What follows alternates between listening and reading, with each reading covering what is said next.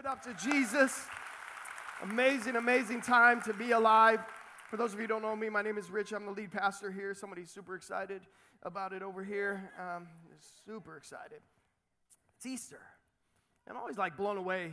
You know, I just pray. I've been in so much prayer the last few weeks about this. And I'm going to tell you a story about the sovereignty of God and His Word today, which is really mind-blowing. I don't know why I shouldn't be mind-blown because He always is good, but He's just always showing me road signs that, hey, you're going in the right direction. But it's just a beautiful, beautiful time. I pray that your depth drives down today. That this is more than just a long weekend for you. I'm glad you got Friday off, if you got Friday off, and if you got tomorrow off, I'm super pumped that you got that off. But it has to be more than that. It has to be more than just a long weekend. I tell you who it was a long weekend for, and that was Jesus. That was a long weekend. And so, yes, if we're going to say, I enjoy the day off, but so much more than that we walk out of this place transformed. And you might say, I've already been transformed. Well, be transformed again. And be renewed again, and be restored again, and be strengthened again. And maybe you've been just journeying, and it just hasn't been quite the season for you, or the decade, or the last score of years. I don't know, but He's alive. And you're alive because you're in this room, and if you put your fingers on your neck, excuse me, choking already. Let me get Pastor Victor to grab me a water. That'd be great. Seldom do that, but have to do it today. What you know is that you're still alive. You're alive. And that's good news. So He's got a plan for you. Thank you, sir. Got it already. Thank you. Already got one. Thank you, Juan. Excuse me while I take a drink. But it's exciting. And we get here, and I was challenged with this over this season about thinking, like, what am I going to do? What am I going to share the Easter message? And we've all been through 100 Easter messages. If you've been in church at all in your life, then you've been through them. And everybody's got a different way to break it down. And we know that Jesus died, right, a horrific death, that He was buried, and that He rose again, and that's one reason why we're here today. And by the way, we're here every week, 9, 10:30, and noon. You can show up every Sunday and hang out with us. It's great every Sunday. But it's hard to believe, like, all of that happened, right, and we're still here. Like, if it was anything else, it would just be like a moment in a history book. Nobody has got a Julius Caesar Day. Nobody is gathering together and say, well, you know, all these rulers, Napoleon, and nobody's celebrating them, right? Nobody is doing that. Because it didn't matter, but the life of Jesus mattered, and His death mattered, and His resurrection certainly matters. And so what happens with this is we are excited because we have access to abundant life. You think, well, like, man, I don't know if I have abundant life or not. Well, you have access to it. Jesus said it. Jesus said in John 10:10 that there was a thief, and he was coming to steal, kill, and destroy. But Jesus said, but I have come that you would have life and have it more abundantly. And it's not going to be through stuff. It's just not. Stuff is great. I like stuff as well, but stuff goes away. And so some of you might be living a happy life. I like to be happy, but happiness is fleeting. You know what I mean? In just a few minutes, you're going to leave here, and it's going to be very crowded, and your happiness will be gone just like that. Right? Happiness will run away from you quickly. The joy of the Lord will always be with you, and nobody can steal it, and that's incredible. But if we're not careful, we will take for granted or even forget the impact that Jesus had and is having and will have in the world. He did not come to live, die, and raise again just for Himself. He did it for you. He did it for you. He left a very comfortable heaven to come down here and do this, and so that becomes our access to life and freedom. The death, burial, and resurrection of Jesus must be preached. So if you're here today and you're a guest with us, welcome. I just want to let you know I'll spare you the figuring out process of this church. Right? It's like, what's this church all about? We're about Jesus. We're just a bunch of regular people. We really love Jesus a whole lot. We're always going to preach Him. We're always going to preach His word. So if you're looking for something else, this is not going to be a self-help message. This is going to be a message that challenges you. Sidlow Baxter said this, one of my favorite Easter quotes. He said, fundamentally, our Lord's message was Himself. He did not come merely to preach a gospel. He himself is that gospel. He did not come merely to give bread. He said, I am the bread. He did not come merely to shed light. He said, I am the light. He did not come merely to show the door. He said, I am the door. He did not come merely to name a shepherd. He said, I am the shepherd. And he did not come merely to point to the way. He said, I am the way, the truth, and the life. Nobody comes to the Father except through me. That's it. How incredible that one life could change everything. Don't walk out of this place today not knowing. Not knowing. Don't do that. This is a great day to give your lives to Christ. And again, I prayed that you would be deepened in this. If you got your Bibles, I want you to turn over to the book of Acts. A lot has happened. I'm going to give you just a little bit of backstory. God made it, right? He made it. He made us. He made the world. We broke it, right? Jesus came to fix it. That's the simple gospel. God made it. We broke it. Jesus fixed it. And what happens is that as we receive this, things begin to change. And again, we're just a bunch of regular people who love Jesus. But as we sit there and we look at the story unfold, we see the brokenness of man, the mess that we made of things, right? Jesus comes. He starts calling people, even from their occupations, out of darkness into marvelous light. These people start following, just regular people. So one man gets 12 followers. 12 followers begin to preach. Masses of people begin to follow him. The crucifixion happens, which is what we remembered on Good Friday just a couple of days ago, and then the people scattered again, so it's down to just a few again, and then 120 in the upper room after Jesus left. Before he left, he stood, and he was going into heaven. Can I get a little help with that? Before he went into heaven, he said, but you shall receive power. After that, the Holy Spirit has come upon you, and you will be my witnesses, right, in Jerusalem, Judea, Samaria, and the uttermost part of the earth. So he's saying to just regular people, things are going to change. I'm going to use you. I'm going to heaven. You are going to do the work that is supposed to happen. And the enemy's going to try to stop it, but he absolutely can't stop it. Now, they begin to minister and share in such a special way, challenged, empowered, and we find a guy named Paul. In Acts chapter 17, Paul has been on mission. He was on a mission trying to take out the church, and then God met him on the road to Damascus and blinded his eyes, but captured his heart. That's what needs to happen to us today. And in Acts 17, they had been on a journey. They were ministering. The church at Philippi was born. An incredible, incredible opportunity there to see the church born. And it brings us to 17. Now, before I dive in here today, I want to tell you just a little bit about this, because it's important that we understand the regular amount of people and just the regular ones that are sitting in this room today, which is all of us, and how things can change. Paul was brilliant. Make no mistake about it. He was multilingual. He was multicultural. He understood a whole lot of things, but something was different about him. He was filled with power. And he began to share and move and live and challenge people and travel around, and he would go to this. Now, I want to stop and tell you a cool story about what I told you I was going to do, the sovereignty of God's word. I was sitting back a month or so ago, and I was like, I do not want to come out of Acts. We've been in this series for 27 weeks. 27 weeks we've been in this series, so we could have landed anywhere. There were weeks when we had a guest speaker. There were other weeks when I just didn't finish what I wanted. There were other weeks when I sped up. Nobody could plan this, right? God knew all along. So I was contemplating and thinking, like, what's going to happen? And Pastor Victor was like, it's Easter. You know what I mean? You're going to preach the resurrection. I'm like, we always preach the resurrection. But I get it, right? We're going to go to the traditional messages that you can find in the Gospels. And I said, man, I really don't want to do that. But Holy Spirit, help me. Am I just being stubborn? I don't want to just be stubborn. I want to be obedient. And so we were talking in my office, Pastor Victor and I said, let's just open up chapter 17. I think we'll land there. In fact, I know we're going to land there. And let's see what it says. And something beautiful happened. And if you look at 17, verse 1 and 2 and 3, I'll show you what happened.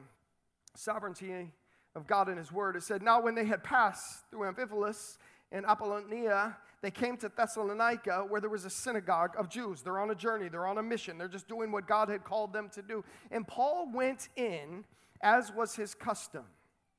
And on 3 Sabbath days, he reasoned with them from scriptures. He often did this. He was brilliant. He would go there, and he explaining and proving that it was necessary for the Christ to suffer and to rise from the dead, and saying, this Jesus who I proclaim to you is the Christ.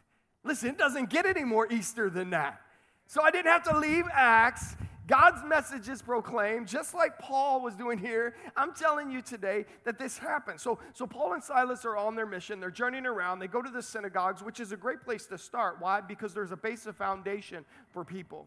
These people at least believed in God. They didn't believe the Messiah had come yet. That's why he was there, to prove to them, to explain to them, to show them the evidence of the work of God, that Jesus had come and changed his life and was wanting to change their lives too. So he ministers to them, and there's an excellent point of contact right there in the synagogues. Now, probably all of us deal with people every single day that believe in a higher power. You know what I mean? They're like, oh, I believe in something, but I just believe in a higher power. Well, that's a base. Like, I can work with that. In fact, I can work with anything. I'm going to preach the gospel whether you believe in anything or yourself or nothing or whatever. I'm just going to tell you about Jesus. And that's like the kind of attitude that we have to have. But listen, as he's explaining and proving that it was necessary for Christ to die. Now, if we look at one of the Gospels, in Luke chapter 24, we know it was early. It says on the Sunday morning, the women went out to the tomb, and they took the spices they had prepared, and everybody's kind of heavy and waiting, and maybe just a little bit like droopy in their attitude, going, man, Jesus is dead. I don't even know what to do with this, because they couldn't understand everything. And then two angels showed up. And in verse 5, it's not on the screen, just listen. It says, the women were terrified and bowed with their faces to the ground. And the men asked, why are you looking among the dead for someone who is alive? He isn't here. He is risen from the dead. Remember what I told you back in Galilee. He's not here. Why are you looking for the living among the dead? This is an important phrase. Because there's a whole bunch of people in this room who are going week in, week out, and you're looking for life inside of a spiritual cemetery. It's our world.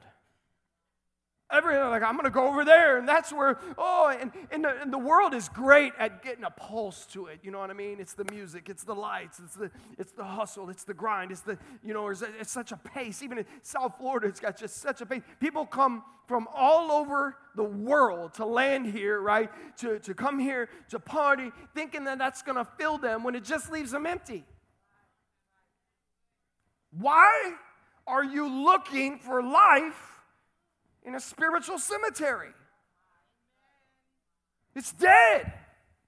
And the closer you get to Jesus, and the more surrendered you get, and the more sanctified, it's an old church word, set apart from this for this. God takes you from this for this. The more you do that, you start losing the grip on the dead things.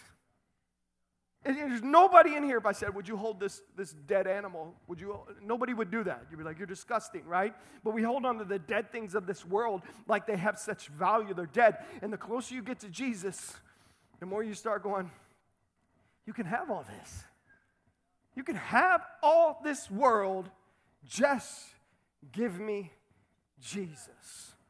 It's happening. You could see the separation. You can see it happening. And I've been in prayer, like I already told you, for your depth, but for your spiritual eyes to be opened in this next season, that I can grab the hold of the one that I can, what my wife said a few minutes ago, cling to the old rugged cross, right? I'm going to stand by the cross, and it's by the cross that I stand. And I know society is trying to find life in a dead world, and maybe you've been on that journey as well, but it's not there. And Jesus died a horrific death, but he didn't stay dead. And the stone rolled away, but one pastor said the stone wasn't rolled away so Jesus could get out.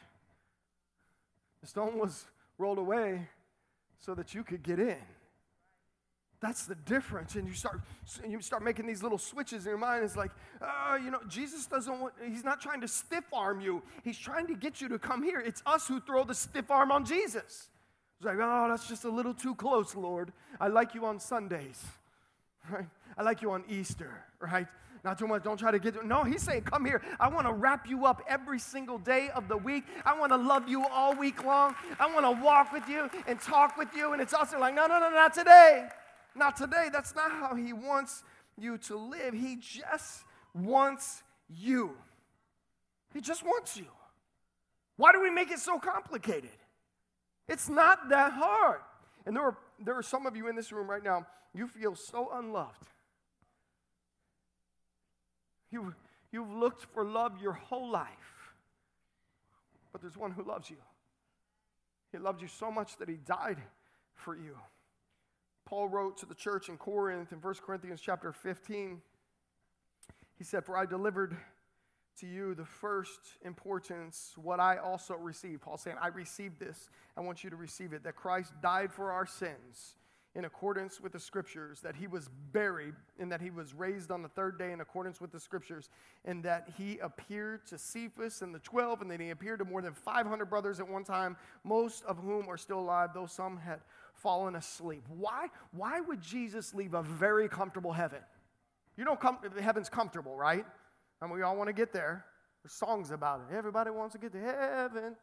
Nobody wants to die, right? Everybody, if I say you want to get to heaven, you all want to get to heaven, right? But you want to die. I know that process. So why would Jesus leave a very comfortable heaven, move into the world, right? Move into our neighborhood, put on flesh, walk with us, talk with us, feel the stink of the world in his nostrils, do it perfectly. Says he was tempted in all ways like us, yet without sin, die a horrific death. Look at the same people that cheered him on Palm Sunday saying, Hosanna, save us, Son of David, save us, you're the king, we worship you. And a few hours later, they're pulling his beard out, spitting in his face, cussing him, hitting him with rocks, watching him bleed to death and hang on a cross.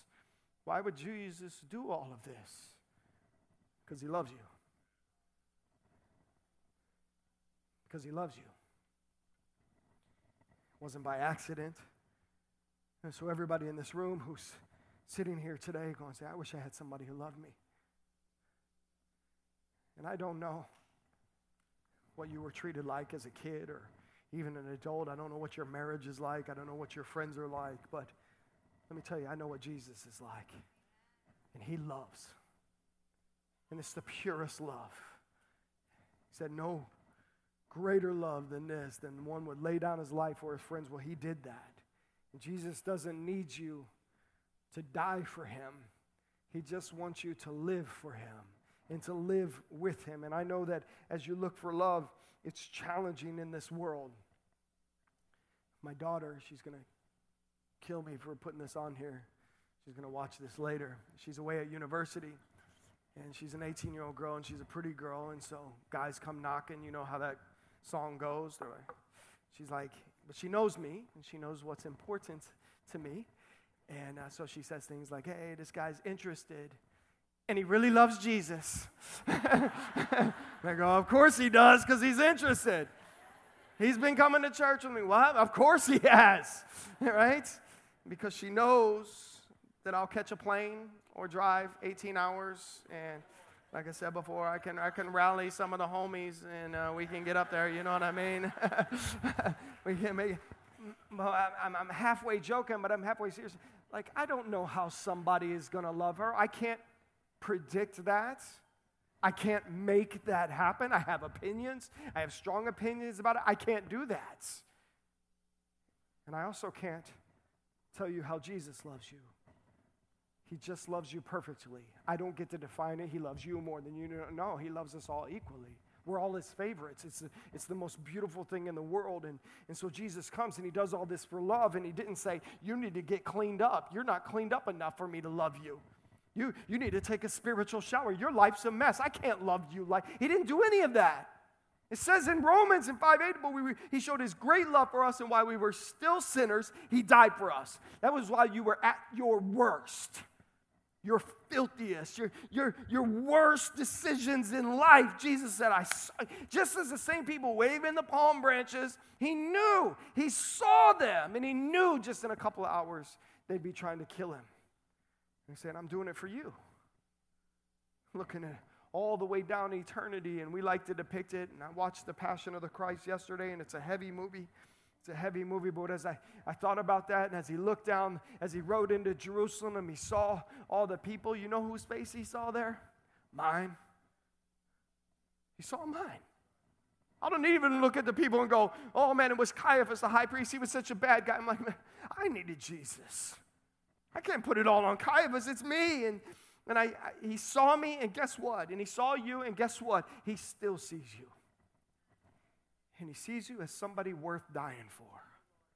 And he sees you as somebody worth raising again for. And he sees you as somebody who says, I'm not going to leave you behind. Now, you get to decide if you're going to leave yourself behind, but Jesus is not doing that.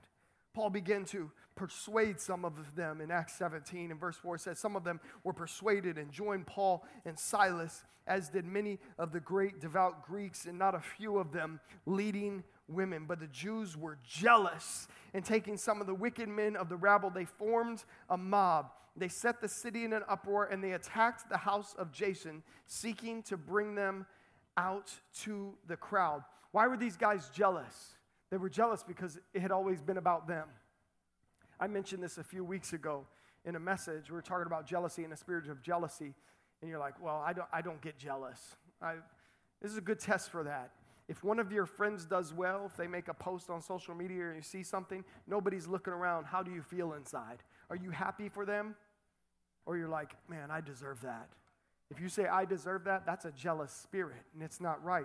We should cheer our friends on, certainly when they're doing the things of the Lord. These guys were filled with jealousy because their eyes were on themselves instead of Jesus. Don't get caught up in that. If you want to get caught up in anything, get caught up in the love of Jesus that we were talking about. Get caught up in a path of discipleship. Get caught up, focused on the Word of God and His love. Now, these guys are after Paul and Silas. Look at verse 6. One of my favorite things to say around here. And when they could not find them, they dragged Jason and some of the brothers before the city authorities, shouting, these men who have turned the world upside down have come here also. It's one of my favorite phrases in all of the Bible. That was the complaint against Paul and Silas. That's a pretty good complaint. These guys come to cities, and the whole city flips upside down because of them and their love for Jesus. What? I don't know if you know this or not, but Homestead needs Jesus, right? Anybody understand that? So now we look at this and we start saying, okay, like what does this mean? Well, it means Paul and Silas are dead. They're not coming back. So the mandate is on us. Acts 1:8, but you shall receive power. After that, the Holy Spirit has come upon you, and you will be my witnesses in Jerusalem, Judea, Samaria, and the uttermost part of the earth. Or Homestead, South Miami, Florida, the United States, the rest of the world. That's your concentric circles. That's the ministry that God has called us to. They're not coming back to minister again. It's you. So if you understand that I've been praying for you, the depth of the love of God in your life, that you'll walk out of here transformed by the love of God again. I've been transformed. I'm being transformed right now. God is transforming, ing, present continuous me. I'm getting a little bit better. I'm not the same as I was yesterday, thank God, and I'm going to be a little bit better tomorrow. But now He's got me on mission. So you get the story. The story is God made it. We broke it. Jesus fixed it. Right? God made it. We broke it. Jesus fixed it. So what do I do with that? Well, I take it all over Homestead. And I take it all over Florida. And I take it all over wherever I'm at. And I pray to God. I pray to God that one of the chief complaints about our church here at Life Point is that, like, I don't know what's up with Life Point, but they've turned the city upside down with Jesus. Man, I hope they, is that all you got, church? Is that all the excitement you have? If you walk into your workplace, and we have a policy, you don't talk about Jesus around here. So what are you talking about? People say His name all the time. They're saying it wrong, right? I'm just going to say it right. I'm just going to exalt Him in this place. While they try to tear Him down, I'm going to lift Him up. right? I'm going to lift him up. And people like Islamic people were in there praying. The people in the Santeria are in there praying. We got people over there with the voodoo praying. Why don't we get some Christians in the workplace who start believing that things can be different in a place? Start turning the world upside down with the love of Jesus. It gets challenging because we start talking about, I could get in trouble. You're already in trouble. You don't even know it yet. That's all. You just don't know it yet. Would you stand with me real quick? I'm not done, so hang on tight. It says in verse 8, the people of the city authorities were disturbed when they heard these things. And they had taken the money as a security from Jason and the rest, and they let them go. They basically took a bond from Jason and said, well, we can't find Paul and Silas. We're mad at them. So if they come back here, we're going to keep your money. Jason's like, whatever, it's God's money. Let me tell you real quick about this. Because Jesus was the source. He is the source. He's always going to be the source. He's the reason for the season, not just at Christmas. He's the reason for the day. He's the reason for my breath. He's the reason for my life. We're starting to get this inside of us. So what do we do with this? Why would a bunch of regular people, fishermen and tax collectors and doctors and, even Pharisees like Paul, why would they just give everything to follow Jesus? Why would they just stop? And knowing that Jesus said, in this world you have trouble, but take heart, I've overcome the world. Nobody, I say this often, but if we had a desk out there signing up for trouble and persecution, how many of you would sign up today? None of you? But they're here. He's saying, hey, you follow me. You got to die to yourself, right? You got to take up your cross and follow me. They understood something. Paul understood something about how his life had changed. He had found a treasure. Jesus parabled in Matthew chapter 13 and verse 44. He said, the kingdom of heaven is like a treasure hidden in a field which a man found and covered up. Then in his joy, not in his happiness, in his joy he goes and sells all that he has and buys that field. He finds a treasure over here. He's working. I don't own this field, but I found a treasure over here. Whoa. Let me cover that up. I'm going to go sell all of this because none of this matters because that's a treasure. Paul understood that. You can have all that. That's a treasure. You can take this life. That's a treasure. You can have this whole world. Give me Jesus. Paul understood it. And the people who touched Jesus, they weren't perfect. They understood it. And there's a bunch of people in this room who understand it. And some of you are getting it inside of you even as I'm talking right now. You're like, this is a treasure. I can't believe I'm alive. I can't believe that I'm standing here today alive. After all that I've been through, and God is ripping down from heaven right now, all the way to your, He cares so much that He will speak to your heart today. The creator and sustainer of the universe lets you talk to Him. It's the gift of prayer. There's nobody in this room, I'm guessing, that can get an audience with the president. But you can get an audience of the creator and sustainer and holder of life. What? He just wants you. Not just on Easter or Good Friday or Palm Sunday. He just wants you. You don't have to clean up. You notice the building didn't catch on fire when you came in here today. Can I get a hallelujah, right? Jesus is speaking in this parable, and He's saying, hey, time has come. He's presented to us the treasure. You can't deny it. The treasure's it's here for the taking. But you got to leave all this because you can't live here and here. Sometimes they think that, like, you think they're married, but they're not. They're juxtaposed. They're opposing each other. And if you try to live here, holding the treasure and holding the things of this world, it will rip you apart. Now, I'm not telling you to go sell all your stuff. I'm not doing that. I'm talking about the spiritual things that you're grabbing a hold of in life. If they're not of the Lord, they're dead. Quit holding on to dead things and grab a hold of abundant life today. Grab a hold of Jesus today. And He'll change everything. Would you bow your heads with me today?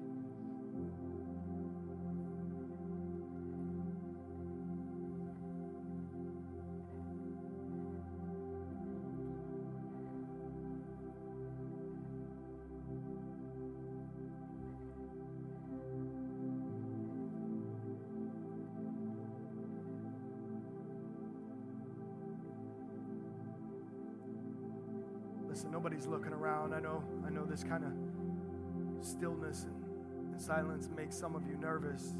It's because you don't have any of that in your life. We're not afraid of this moment. Pray that God speaks to you clearly. God, open our eyes. Open our hearts, Lord. Let us see the treasure that you are. God, it's not by accident that we're in this room today. You knew who would be in here. From all of eternity, you knew who would be gathered in this room today.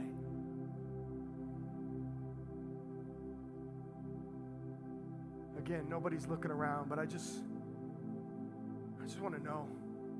Maybe some of you are sitting out there and you're like, I've just made a mess of things again. Maybe some of you never met Jesus before, but you've seen that treasure today. That treasure's been revealed to you today, and he said, I want it all. I don't want just some of the things God has for me. I want it all. I'm ready to let it all go. I'm just going to grab a hold of Jesus. Is there anybody in this room that would lift your hand and say, I'm grabbing a hold of Jesus today?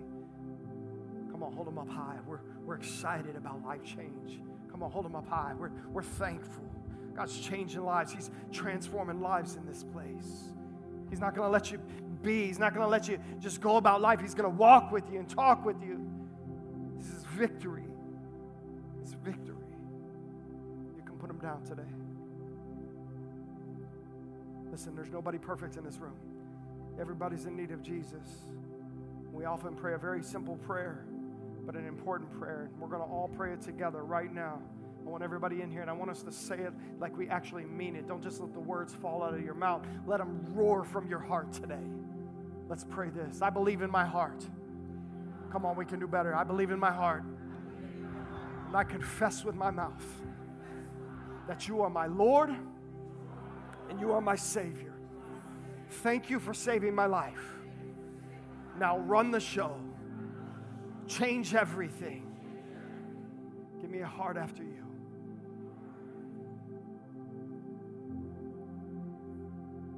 Father, thank you for your great work. Father, I'm thankful for every miracle in this room. Listen, every one of you are a miracle. You're still here. God still has a plan. You've been through tough days. You've been through tough weeks. You've been through a tough month, a tough year, a tough decade. God sees it. He cares. He loves you. You were worth it. You're special. God has a plan for your life. Receive it. Be blessed. And grab a hold of him, the greatest treasure ever. We pray all this in your wonderful name, Lord Jesus. Amen and amen. Can we put our hands together? Let me talk to you just for a minute, church. Couple of things. It's going to be real crazy out there in just a minute. We've got 12 o'clock coming in and 10:30 going out. It's going to get wild. Be patient with each other. Just leave all of your Miami right here, right? Just leave it, lay it down at the altar. We're just gonna, hey, everybody merge. Everybody, just go. Guess what? You're gonna get there. The food's gonna be great. Enjoy the kahachina, the ham, everything. It's gonna be amazing. We love you guys. We always have our benediction here. Psalm 19:14. I invite you to pray it with us. May the words of my mouth and the meditation of my heart be acceptable in thy sight. O Lord, my strength and my redeemer. Love you guys. See you next Sunday.